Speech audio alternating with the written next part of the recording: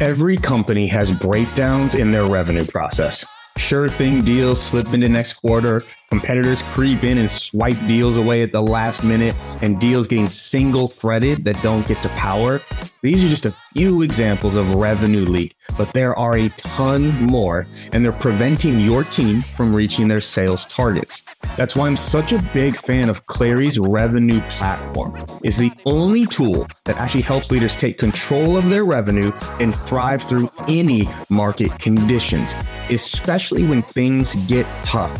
You can't afford to miss a single detail, but you also can't be leading by gut. Clari combines the science and the art of sales and sales leadership. So go to Clari.com if you want to answer the most important question in your business. Are you going to meet, beat, or miss on revenue?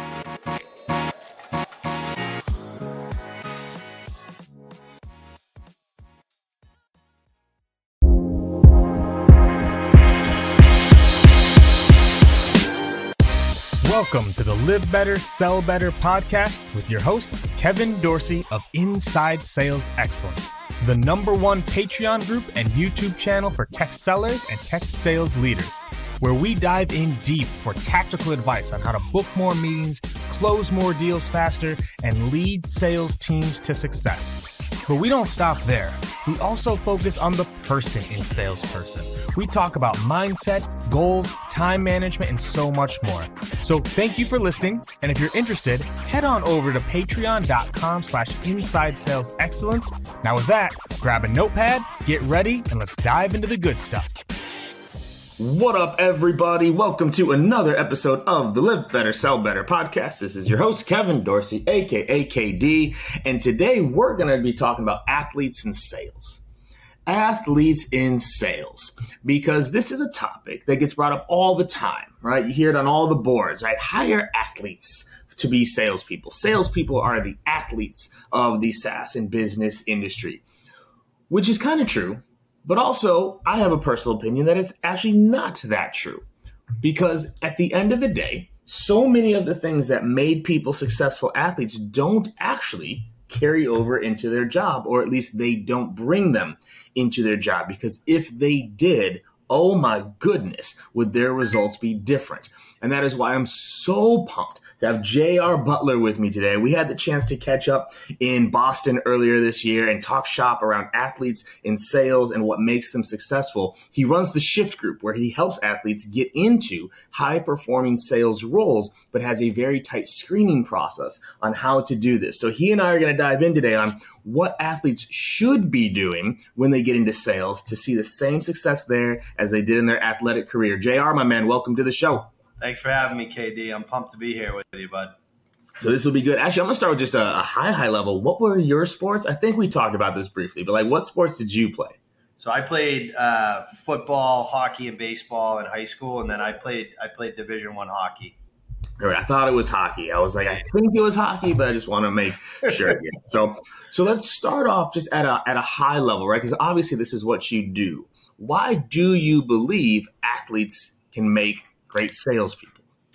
So I think, there's obviously a lot of meat on that bone, but like when I kind of boiled it down when I was starting the business and thinking about like what are the key areas that we want to focus on educating these athletes on this, because like as an athlete, when you retire, you're really not, you don't have that self-awareness of who you are as a person yet, right? Like you're still like, I'm a good example. If you ask me who I was when I was 24, I was a hockey player. Like that's who I was. Like that was my entire identity. So what we like to do is show them that, hey, that's a good identity to have. You should still consider yourself an athlete, but here are the kind of 5 areas that we want you to focus on in terms of bringing these things onto this new career and why you're going to be successful in it. So when we talk about it, we think about resiliency, competitiveness, coachability, work ethic, and we call it a growth mindset. So like those 5 areas, in my opinion, are the most kind of translatable into a job or a career in sales. Mm-hmm. So I want to break some of these down here. And the first one I'm going to call out is competitive, right? Because I actually don't believe most salespeople are competitive. Everyone says salespeople are competitive, but having now worked with thousands of them, salespeople like to win. Most salespeople are not competitive, and there's a big difference. Break that down for me, the difference between liking to win and being competitive. I think it's more about hating to lose than loving to win. So that's the one piece with competitiveness that we see translate. I think the other thing, because we mostly, KD, we focus on SDRs and BDRs. That's like our superpower. And what I find in that role, and I remember this from when I did it, and I'm sure you do too, like there's not a lot of immediate payoff as an SDR, right? Like you're doing a lot of activity without getting a lot of return. So a lot of what you're trying to do to measure, like, where are you compared to your peers, are through metrics, activity metrics and things like that. So when we say, competitive, we're like, listen, like, like I was roommates in college with another defenseman. I was a defenseman. We're always one of my best friends. But like when practice started, like if he had the puck in the corner and I had a chance to put my shoulder into his chin, I was doing it because I wanted to play on Saturday night over him.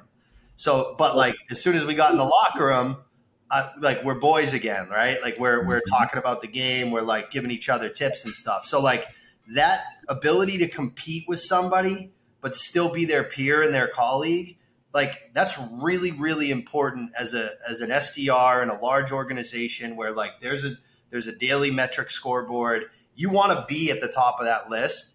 That's where we see the competitiveness being really important in the first like 9 to 12 months of their career, because they're not going to be getting commission checks. They're not going to be, closing these big deals. So they've got to be motivated through that daily competition with their peers. Yeah, because you got at it there, I think, a little bit on the way I define the difference, right? Because wanting to win very rarely changes behavior. That's the first. Not wanting to lose tends to change behavior a little bit more. We're like, all right, I lost, I'm going to change something. But competitiveness, what people tend to forget, competitiveness is about beating somebody else. That's the difference. The competitive salespeople almost always are on the top of the board. Yeah. Because they're not doing it to win. They're not doing it not to lose. They are doing it to beat the other people. And that's the difference, right? I am hyper competitive. I want to beat you. It has nothing to do with winning. I'm going to win. It's already in my mind. I'm going to win. I want to beat you. And this is what's the double-edged sword. If you're truly competitive, it starts to fall into that bucket you were mentioning a little bit, where you undercut people or you don't establish a true peer relationship. And like, if you think about it, would you even really want a team of 50 hyper competitive individuals? Right. I don't know. Yeah. I don't know. Yeah. So that's always one where it's like, I wish salespeople were actually more competitive. They're not. They like to win.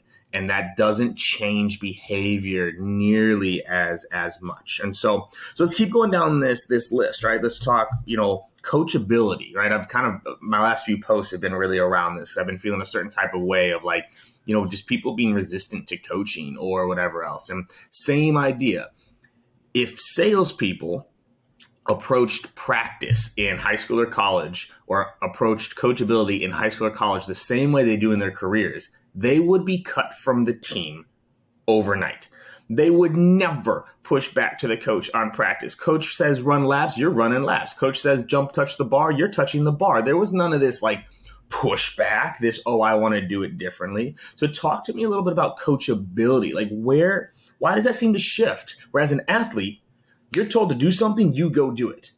And then sales, it's like, well, maybe I'm not going to do that. Maybe I'm going to do it a different way. So like, what do you see out there? Why that dichotomy, you think? I think it's funny. Like when I think of the coachability that we see in our candidates, it's kind of like, they come from this world for like 20, 25 years where they've gotten to the elite level of sports because they listen to people, right? when they got constructive criticism or feedback, they didn't take it personally because they were like, okay, like this is something that I can get better at. And if I listen to this person who's an expert, then and I enact their feedback, then I'm going to see an outcome where it's positive. And I'm not going to take it personally like they're attacking me. And I think what happens with salespeople is they have some success, they get coaching, and they're like, well, I've already had success, so I think I'm right. Whereas like we're getting very raw, like Play-Doh-like talent, and it's like, hey, here's what it's going to take to be really good, and they're listening, and they're being coachable. So like, I just think like athletes have this weird combination of confidence and humility at the same time, where it's like they are very confident, they believe in themselves, but they've also gotten to the point where they've just worked on this muscle of like taking feedback, not taking it personally, yes coach, no coach, and then going and doing it, and then being able to see the outcome. So, and when we see that coachability, and we actually do a personality assessment to see how coachable somebody is, and that's I think for me, if you ask me which 5 were the most important for this early stage sales rep, that is the most important because they don't know anything, right? Like they come in, they don't know anything. So if they aren't coachable, they are not going to be successful, full stop. So that's a huge piece for us, is the ability to take constructive criticism, not take it personally, not let it affect their confidence level, but use that feedback to get better. Like I grew up in a house, KD, my father's a high school hockey coach for 35 years. He's in the Massachusetts Hockey Hall of Fame.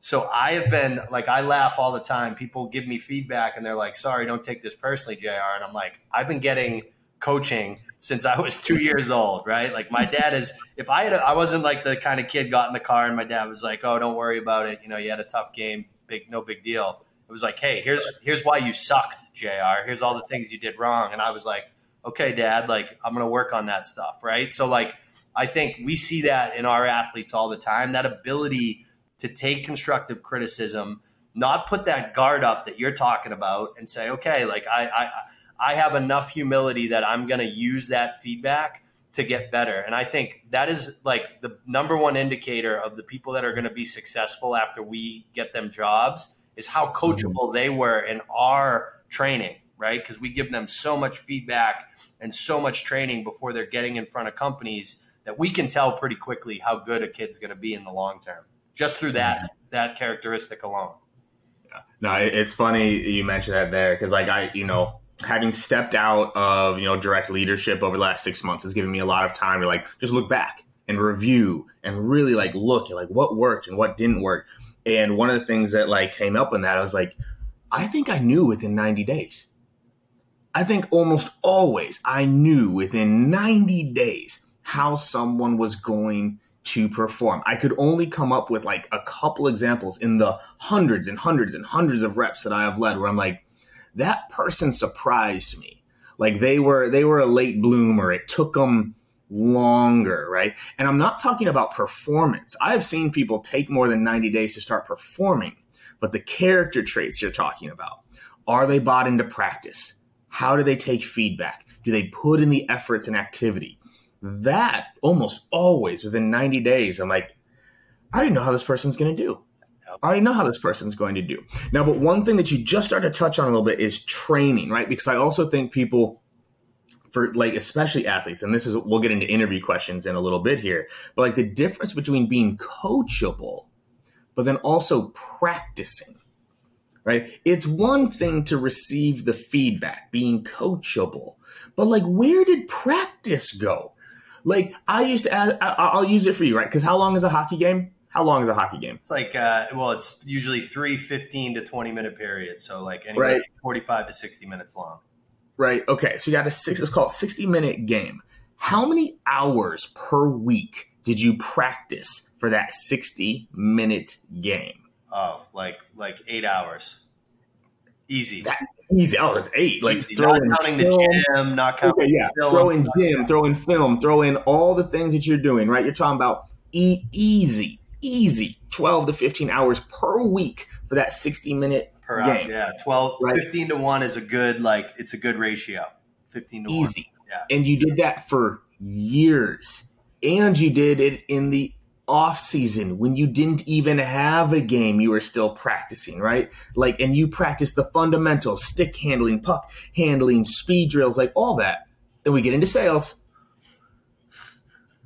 Where does it go, JR? Where does that 15-hour-a-week mindset go? Where does that game film go? Where does the fundamentals go? So talk to me about practice a little bit here. Yeah, so we actually have a checklist that our athletes have to go through, and all the stuff we give them on training, they have to check the box that they practiced their pitches, their interview questions, their cold calling with at least 10 people before they get into an interview. So we tell them call your mom, call your dad, call your brothers and sisters, your friends, and make sure that you are practicing in order to get better. We have a whole session about why training and practicing for becoming we call it being a sales pro, right? My father used to have this saying when I was little, there's a lot of people that play hockey, but there's not a lot of hockey players. So we have a course that's this is how you become. A lot of people sell software. There's not a lot of sales professionals. So part of being a sales professional is having that habit of practice constantly, getting into a new role and getting on your manager's calendar, once a week, twice a week to do demos, to do cold call role plays. So we try to give them that habit during the, 3 to 4 weeks that we have them. So when they do get into the role, and some of that, Katie, I think you would agree with me, is on the organization too. That's got to be part of the culture. But the candidate can also bring that culture to the company and say, hey, this is how I want to operate. So we try to get that habit going in this new career because we're lucky. We get them when they've already been doing it right away. So if we can immediately say, hey, this thing that you've already been doing, just keep doing it, right? So that's kind of how we're positioning that practice piece of our training is make it a habit, keep it a habit, and do it forever. You know what I mean? Yeah, that was one of my biggest interview and onboarding points when I would hire an athlete is if they told me they were a collegiate athlete, not a high school athlete. Because if you were only a high school athlete, it's still been 4 to 5 years since you were actually in that realm. That does not carry over. Right. So when people love to tell me stories about their high school glory days, I'm like, I don't care. That was 5 years ago. I'm proud of you. Doesn't matter now, right? But when I'm talking to someone who played collegiate sports, right, they're fresh out of it. They were doing it. That's where the conversation shifts. And I'm like, are you willing to bring me that same mindset? Are you willing to hit the ball off the tee for an hour every single day? Are you willing to do stick handling drills every single day? Are you willing to put in that's the same things that got you there? Will you give me that? Because if you'll give me that, you will succeed. Period. But there was never a day in your collegiate career that you woke up and you're like, you know what? I'm just not going to go to practice today. Right. There was never a day in your collegiate career where the coach said, hey, the after work session is X amount of sprints. And you said, no. Or you faked it, right? So if you'll give me that, you will succeed, but you have to be willing to give me that to do the repetition and the fundamentals. That's the other call out I always love to give here is in hockey, you didn't practice the game. You practiced all the skills necessary to play the game, but you didn't show up to practice and just do the game every single practice and then go. It was the fundamentals. So what do you think some of the sales fundamentals? What's the puck handling drill? What's the stick handling drill? What are the speed drills? What are some of the fundamental practice things that you either have your salespeople or your candidates do, or you would recommend they start to work into their routine? Yeah, so there's a few things. I think number one is building your operating rhythm, having your weekly, monthly, quarterly cadence that you're going to be doing and you're going to stick to in good times, you're going to stick to in bad times. Things like, PG Mondays, as a chief revenue officer, Mondays for me were PG Mondays. And that was something that I started when I was, 20, 23, 24 years old. So number one is building those habits, right? What's PG? PG Mondays? Pipeline growth. Like, there we go. Okay. Yeah. Growing your pipeline. That's a key one, is just like creating, because as an athlete, we had it, right? We went to the gym Monday through Friday. We ran sprints on Wednesdays and Saturdays. We lifted on these days. We shot pucks on. So like we talk about bringing that same type of discipline to this industry and to this career. That's number one, I think. Probably the most important skill that all our candidates kind of walk away with. The other thing that's big for me, and it's always been big for me, is research. Like being over prepared for every conversation, right? Like really understanding the background or the organization, depending on, a combination of this person's background and this organization's background. Every time I'm writing an email, writing a LinkedIn message, making a cold call. So that account research is something, that's our first course that we give them in the job foundational skills stuff. I personally am like a huge believer in prospecting, like cold outreach, email and cold calls. So like those are skills that we really hammer. Like you talked about game versus fundamentals. Those are fundamentals. You need to be able to prospect forever. It's the most important skill you can have as a salesperson. So we try to hammer that home with these folks. And then the other pieces we work on are like building rapport and doing discovery, right? Like, and qualification. And when I say discovery, I'm really talking about qualification. Like, we have a course called Happy Years, and like, we really want people to get to know faster than they get to yes. So we try to teach them that skill. That's a skill, like a fundamental skill that if you get really good at as a salesperson, you're not going to waste a lot of time in your career. And I've seen so many salespeople that had to learn the hard way of like, I had a couple reps that had like the same deal in the pipeline for like 6 quarters in a row. And I'm like, when are you going to get this thing up, man? Like, but instead of having them learn it that way, we try to teach it early. Like, hey, your job as a salesperson is actually to get to know more than it is to get to yes. So like, those are kind of like some of the key foundational skills that we really preach on early on in our boot camps. I like it. So I got 2 more like athlete questions, and we'll shift to some life questions here in a second. So if we think about as 2 last things are going to be interviews and leading. I'm going to start with leading. Speak to the leaders out there. How should you lead a former athlete on your team? So you hire one. Do you make any recommendations on like how you should actually engage with that individual if you know they had an athletic background? Yeah, I think like, from my perspective, everybody is so different. As when you're a leader, you can't really manage everybody the same, right? Like, you got sales reps whose motivation is they want to become sales leaders themselves, right? So you've got to manage them in a certain way. You've got folks that are, some of the best sales reps that have ever worked for me were 100% coin operated individuals that just wanted to W-2 as much money as possible. So every time we did a deal review, we'd start with the commission on the deal, and then we'd work backwards from there and talk about how they were going to get to it. I think with athletes, they have a little bit unique motivators and needs that they really want to feel as being part of an organization. Like I think, fraternity is important for them. Like they want to feel like they're part of a team. They want to feel like they're being challenged. Like they want to feel like they're getting better. They want feedback. They want a scoreboard. They've had a scoreboard their entire life. So they want that leader to tell them, hey, and sometimes especially nowadays, it's hard as a leader because you got to kind of sometimes manage things with gloves on. But I think with athletes, you can kind of take those gloves off a little bit more and really like dig in with them and give them that feedback, because that's what they thrive off of. And that's what they've always done. And I think the other thing with athletes is like experiential learning, like actually like just kind of throwing them in the fire is typically a really good thing that they feed off of. So I think like just paying attention to making them feel like this is really a team atmosphere, giving them that direct feedback, and assertion, and then constantly testing them and showing them how they did on the test, if you know what I mean, right? Like, I think those are things where when leaders do that with our candidates, they have a ton of success. Mm-hmm.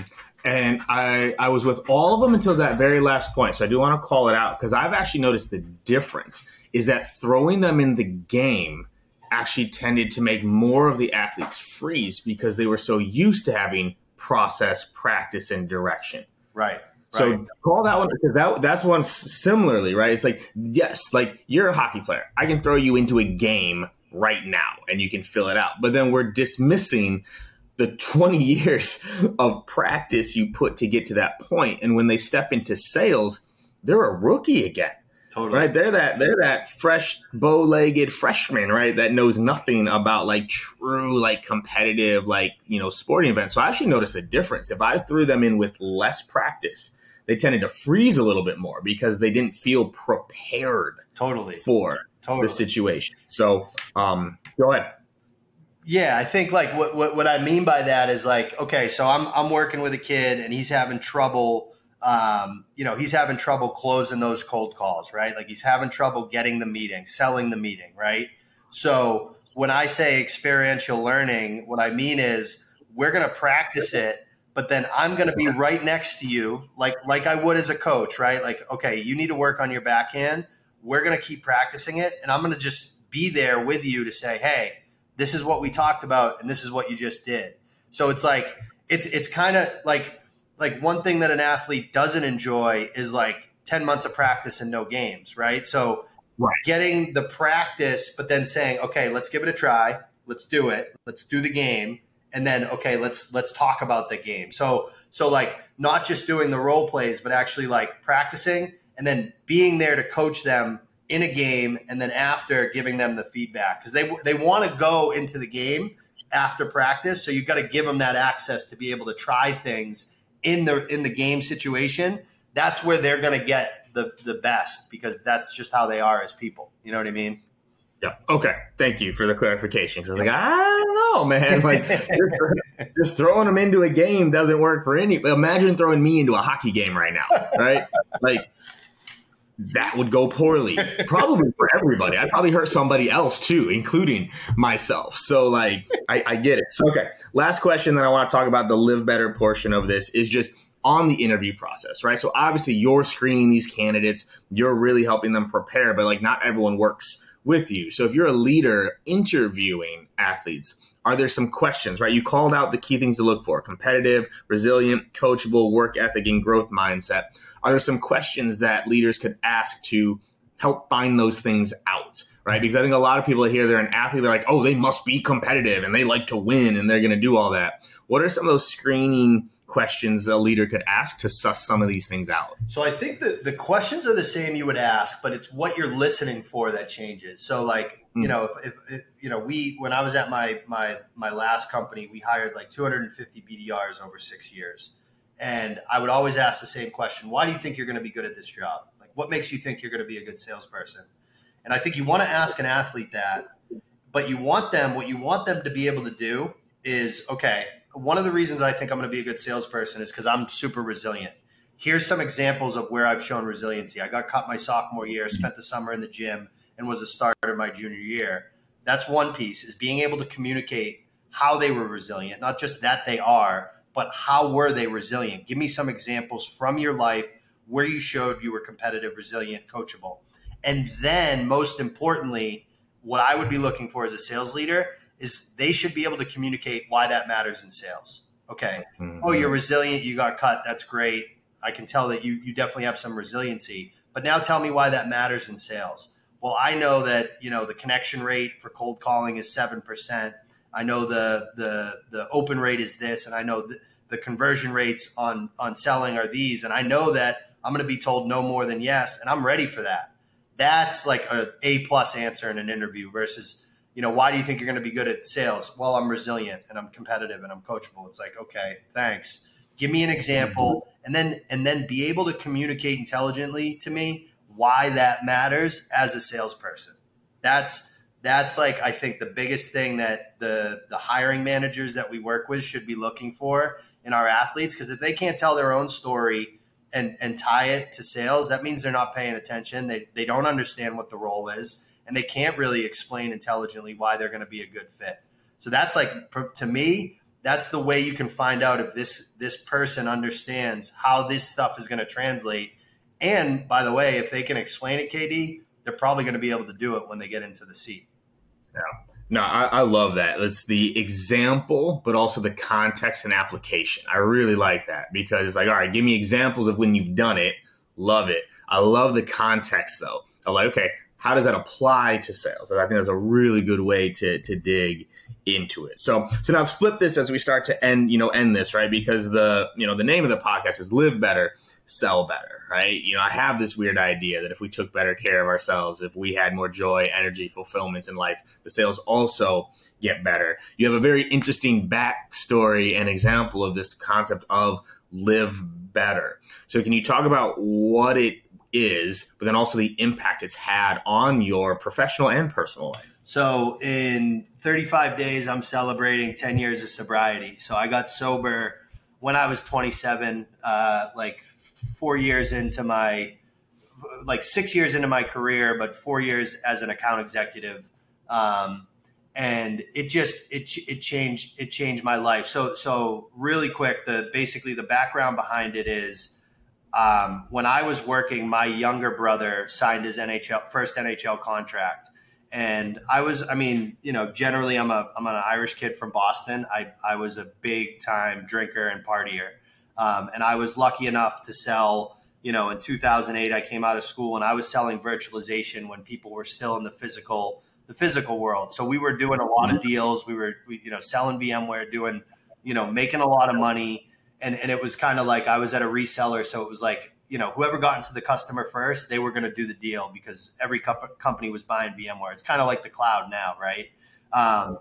And what was happening was I was not taking care of myself. I wasn't sleeping well. I wasn't eating well. I was overweight. I was hungover or drunk probably 4 or 5 days a week. I was still doing well, but I wasn't being a professional. And then I went to see my brother, because part of the collective bargaining agreement in the NHL is they fly the whole family up to your first game. And that's good. I didn't know that. Yeah. And my little brother's a lot younger than me. And I just saw this kid, and he's buttoned up, he's in a suit, he took a nap, like he knew every kid on the other team. He knew what their power play was. Like, he was dialed. And I had this like epiphany of like, I'm sitting here pissed off that I'm not playing hockey anymore, because I was sour about it and bitter, and I was drinking away my feelings. And I realized right then and there, like, just because I'm not a professional hockey player doesn't mean I'm not a professional. And I am going to start approaching my career as a salesperson to be a sales professional like my brother does as a pro hockey player. I'm going to take care of myself. I'm going to dress well. I'm going to shave, on game days. I'm going to understand the competition. I'm going to know the playbook back and forth. I'm going to understand exactly what I need to do. I'm going to wake up. I'm going to have a plan. I'm going to execute practice and continue to track where I'm weak, where I'm strong, and make sure that my weaknesses become my strengths. Like all the things that professional athletes do to have long careers. My brother ended up playing 12 years of professional hockey, played in the Olympics, played in the NHL, right? And because of that, and that was 100% because of, yes, he had some natural talent like I do as a salesperson, but he wouldn't be where he was if he didn't practice those daily habits. So I took that same approach to sales, and we tell our candidates the same thing, like, better mind, better body, better seller, full stop, right? So those daily habits, the meditation, the exercise, the nutrition, the sleep, all that stuff has changed the way that I operate, KD. I was lucky enough to become a chief revenue officer as a 34-year-old, was part of a $2 billion exit as a VP of sales. Like that stuff, all of that stuff would not have happened had I not got sober and started taking care of myself, off the ice, if you want to call it that, right? Like I was still a good salesperson before that, but it was another stratosphere when I started really taking this seriously off the ice and taking care of myself and making sure that everything that I'm doing every day is the right thing to do.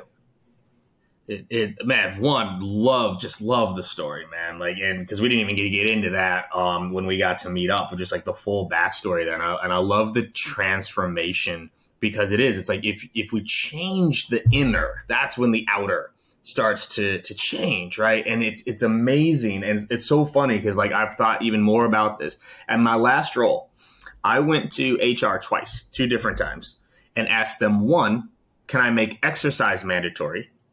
And 2, can I make meditation mandatory? Right? Can I make them mandatory, meaning built into the workday, not outside of, but built into the workday? Can I make those 2 things mandatory? And of course, the answer always came back as no. And I was like, why not? I can make cold calling mandatory, a soul sucking and soul crushing thing. I can make that mandatory, but I can't make exercise mandatory. I can't and that always, because I was like, tell me your team wouldn't be better if everyone got 30 minutes of exercise in per day. And tell me your team wouldn't get better if everyone got 10 minutes of meditation in per day. And tell me your team wouldn't be better if everybody journaled for 5 minutes a day. And tell me your team wouldn't be better if they practiced gratitude for 90 seconds on every, the science behind it is so proven. And I've always it's not even an if, when I build a team again, that's going to be part of it. Is there will be an hour per the 8-hour day dedicated to these things, because I do believe, and I think a lot of people, but it's really hard to have a counterpoint. No. What's the counterpoint? Wait, your team exercises, meditates, practices gratitude, and journals. No, that's going to make them worse. There's no counterpoint there. No. And so as you look at the transformation that you made, I'm sure people listen and go, man, I want to do that, or I want to go through something similar. How would you recommend someone starts their own personal transformation? Because you listed a lot of things there, like sleep, exercise, nutrition, water, all that. How would you recommend someone starts their own transition into something like this? So maybe this is a product of growing up with a coach as a father, but I'm just a process guy. I talked about operating rhythm and cadence as a seller. You got to have the same thing in your wellness practice, right? So I did this as a sales leader too. I have a morning routine called Maverick. And the reason it's called Maverick is it stands for meditation, affirmations, visualization, exercise, reading. The I stands for inscribing, which is journaling. C is I contact 2 people. I text 2 people that I haven't talked to within 6 months. And then the K stands for keep coming back. So do that every day. So my whole thing is you've got to build the habit into your operating rhythm as a human being. So I think you got to, and you can't do it all at once, and you can't do too much, because then it becomes too much of a challenge for you and it's not fun. So start small, pick a habit that you want to change, and just do it. Do it for, 30 days. And eventually, as you know, these things become habits. And I think you can build on a practice over time, right? Maverick wasn't born on day 1 when I got sober. In fact, my first probably year of sobriety was the only daily habit that I had was don't drink today.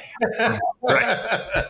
Yeah. But for that wellness practice to transform into that, I think it's pick the thing that you want to do the most and just do it every day. Build it into your operating rhythm, and then build on top of that. That's kind of how that's where I had success with it. I love it. And I shout out to the keep coming back at the end there. I've had quite a few people in my life go through certain programs. Yep. And so I hear it. I hear it, man. So awesome, dude. Well, dude, this was amazing. I mean, where can people get more of what you're putting out? Where can they learn more about the athletes you're working with? Where can they get more J.R. Butler greatness in their lives? Because they need it. They need it. They can definitely follow me on LinkedIn, J.R. Butler at Shift Group, and then check out our website, shiftgroup.io. And honestly, especially on the sobriety front, KD, I just want to throw it out to your audience. If anybody wants to talk about that, because I know how hard it is to talk about that, I'm always here. They can reach out directly to me on LinkedIn, and I'm constantly helping and talking to people that are going through the battle with addiction, because it's really the hardest thing you can possibly go through in your life. So that's something that if somebody wants to talk about that, they can reach out directly to me right on LinkedIn, and I would love to chat about that with anybody. That is amazing. And anyone listening, do it. So much of changing habits, so much of changing lifestyle choices is the support. You don't and should not go through it alone. So if JR is willing to talk with you about it, leverage him for that, because that can be life-changing. So JR, my man, thank you so much. This is exactly what I was hoping it would be, and then some. I appreciate you, dude. Can't wait till we link up again soon and just keep on kicking it. All right. Thanks, KD. Appreciate you. All right. Later, man. Later.